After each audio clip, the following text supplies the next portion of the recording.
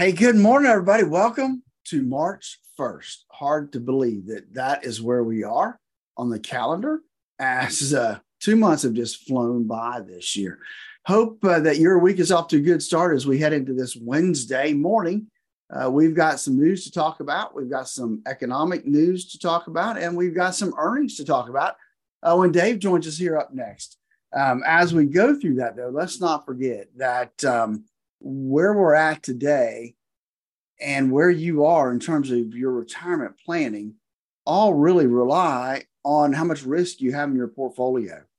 And if you don't know what that is, you don't know exactly how much risk you have in your portfolio, and you don't know how much risk you should have, folks, you need to give us a call at 863-382-0037 to schedule your core retirement design, where I'll help you design the retirement you always dreamed of. Hey, with that, we got Dave coming up next. FM and Kelly Clarkson there. Hello, it's 8:42 here. We're at 18 before 9. What's happening with your money today? It hasn't been a particularly good month of February. Maybe we can turn it around for March. Yeah, sure we're going to. I'm a cynic these days. Let's see if we've got some optimism coming out of Statler Financial Services. Phillip Statler's on the line with me. Are you optimistic today, Phillip? I'm not. You know, it's hard to find anything to be optimistic about when I look at the reports coming out across the board, especially that mortgage application number that came out today, Dave. That was startling, maybe to say the least. I mean, maybe not unexpected, but to have new home sales applications for mortgages down to the lowest spot in 28 years. Yep, 7:30 they put it out this morning. It was mortgage application index was down another 5.7%, which is almost the kind of numbers we're used to seeing. But last year at this point in time, the mortgage application index was at 463.1. As of this week, it's at 188.5. And what is that? It's the lowest we've had in 20 years? 28 years. I mean, and the refinances, which you would expect with interest rates going up almost another 0.5% this last week, down 74% from last year. The refi doesn't surprise me in the least. I didn't see a breakout as far as what new home sales looked like. That number, if I remember correctly, was not a blatant disappointment. We saw that come out earlier this week. But, geez, the bankers in this country that do mortgages cannot be happy campers right now. No, and that whole industry is going through a shakeout right now, too, in terms of, they not as much volume. They don't need as many people working there. So that's an area that banks and mortgage companies are really starting to lay people off. Yeah, darn, the Federal Reserve wanted to cool off the employment market. I don't think they expected to put half the mortgage banking industry out of business, did they? Yeah, well, who knows what they were really thinking.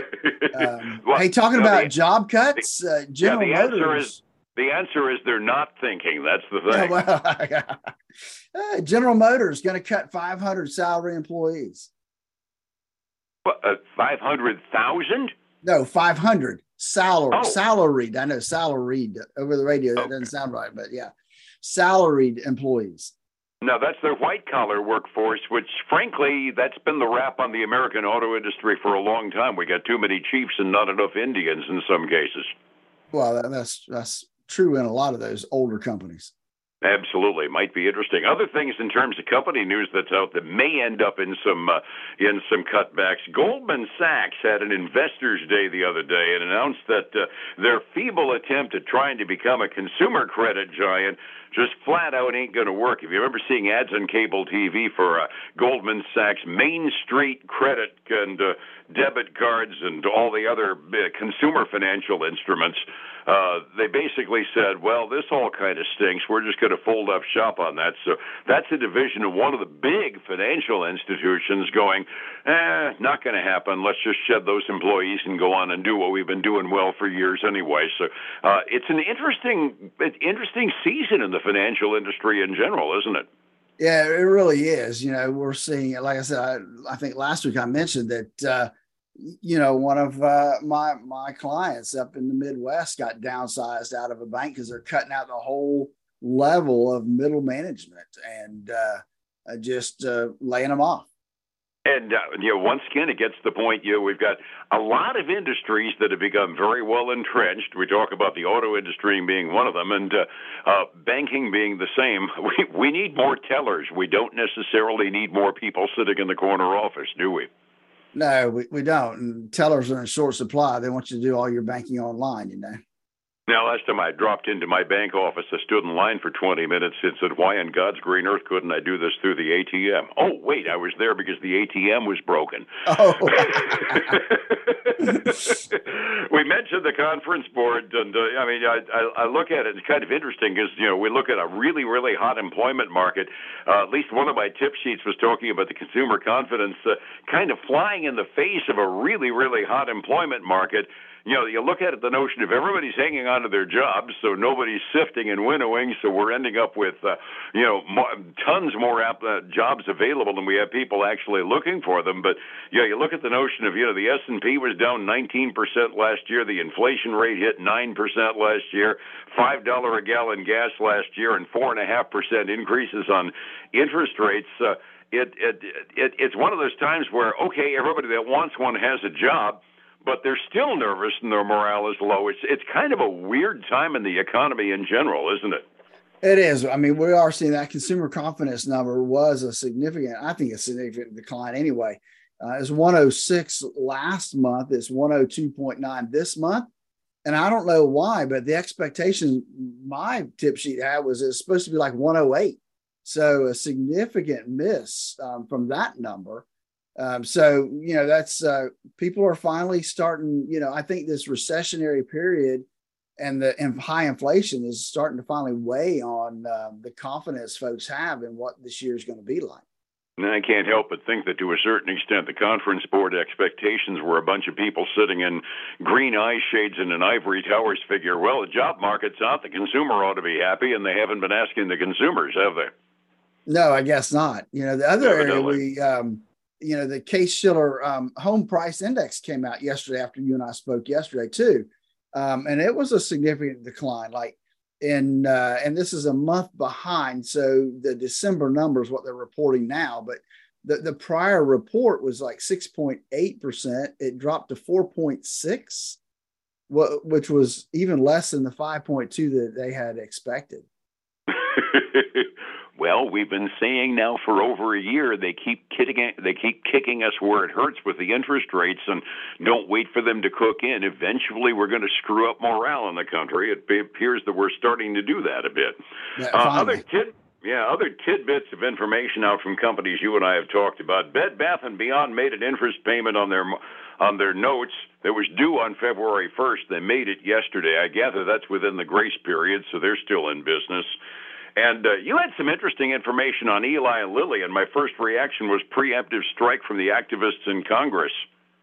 Yeah, Eli Lilly came out this morning. A headline came across my ticker, going to cut insulin prices by 70%, and they're going to cap the price at $35 a month for people that have private insurance. Now, remember, the president had already basically signed an executive order or was pushing for Medicare participants to already have that $35 cap, but it wasn't filtering down to you and me and the private folks. But Eli Lilly is going to make that adjustment. Now, it's not going to happen until the fourth quarter this year, but at least they're on the right track.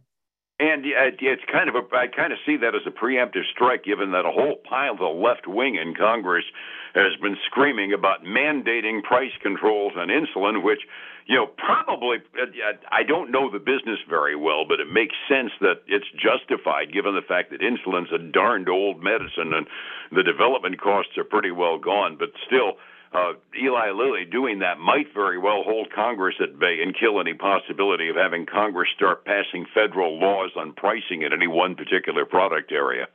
Yeah, I'm sure that would be, and no pharmaceutical company wants that to happen for sure. Well, no company, period, wants the government saying that's what you can charge and that's it. I mean, it's, utilities are probably the only exception to the bunch where they start regulating the prices down to the actual kilowatt hour or individual unit. Another big pharmaceutical company, kind of a little bit more on the blocks right now. Novavax had some news, didn't they? Novavax, yeah, they did not report earnings, but here's the deal. They did come out and make an announcement today. Remember, Novavax, they're one of the vaccine makers. Now, they were kind of a little late to the table, but they brought a vaccine that's being used around the world now. But they came out and said, look, there's substantial doubt exists regarding the ability to operate as a going concern through the next year, meaning they don't know if they're going to be in business next year or not. And so that's got Novavax falling like a rock this morning, down almost 27%.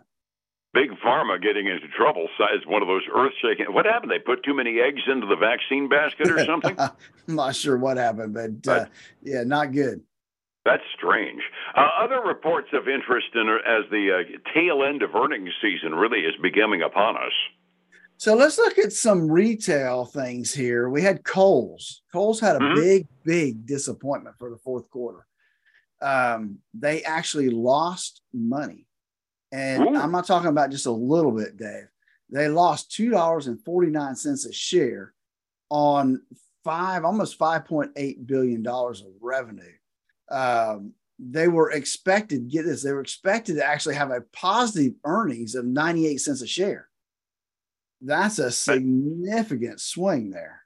I'd go on a 180-degree miss. Exactly. And so the CEO said, pressure of ongoing inflationary environment. Yeah, right. So they got killed. They're down about 6.3% this morning. I call that more than pressure. I call that the mistake of trying to take on Target head on. That could be. I mean, they definitely they got hit on the noggin for sure. Hey, talking about retail, we got one more. Lowe's reported as well. How'd they do?